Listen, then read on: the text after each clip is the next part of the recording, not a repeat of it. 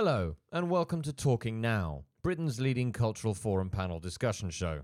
My name's Melvin Shagg, and sitting opposite me, as ever, is leading cultural theorist Viktor Hedvacek. Thank you, Melvin. Anything to break academic drudgery. Wonderful.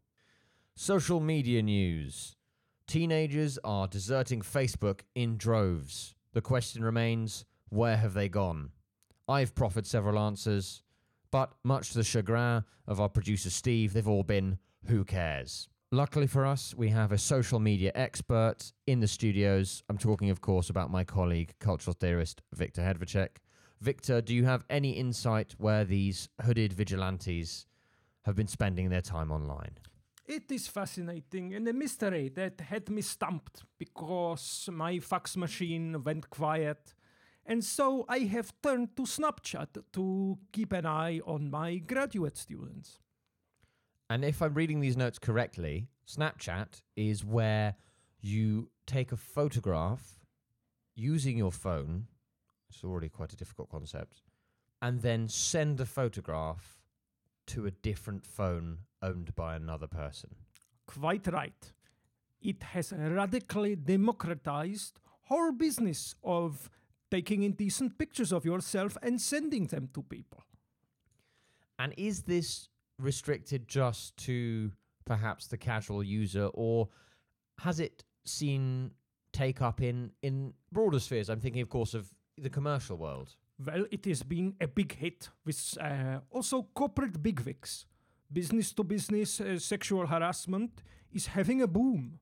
Now, this is interesting because if what you say is true, that means we can do away with the rigmarole of taking high-quality and decent photographs that befit the high station of a CEO, say, or a CFO of a major international corporation. Quite right. I mean, it was an absolute palaver. It was a Victorian arrangement. Some man had to put his head under a cloth, set something on fire, and then for gentlemen of certain age to hold still for such a long time was quite a challenge. And now that means that these people have more time to undertake the important tasks of lying to the revenue or committing global securities fraud. I'm actually, and I didn't think I'd say this, quite excited about this idea. Now, where's it come from? You know, Snapchatting has a rich cultural history back to the first Snapchatter, Johannes Gutenberg, who accidentally shot himself in his press and accidentally distributed some copies to a nunnery. And Snapchat itself, who do we have to thank for this? Is it, might I guess, one of those clever chaps in Silicon Valley? It is exactly those chaps who have a Silicon Valley have made this in their phones. Now, I didn't think I'd say this, but Viktor, I think I want to jump on this particular Silicon bandwagon. So how do I put this Snapchat in or on or at my phone? Well, you need a smartphone. Is it? Have you one made by Apple or Google or Amstrad? My phone it's made by BT, and I think it's made of Bakelite. And is it possible to make an installation on it?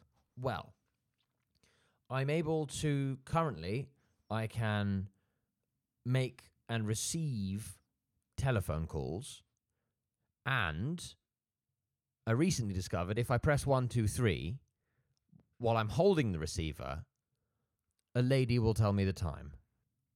Well, maybe you can ask this lady to send you some pictures. And then I'll be Snapchatting. Quite. Wonderful.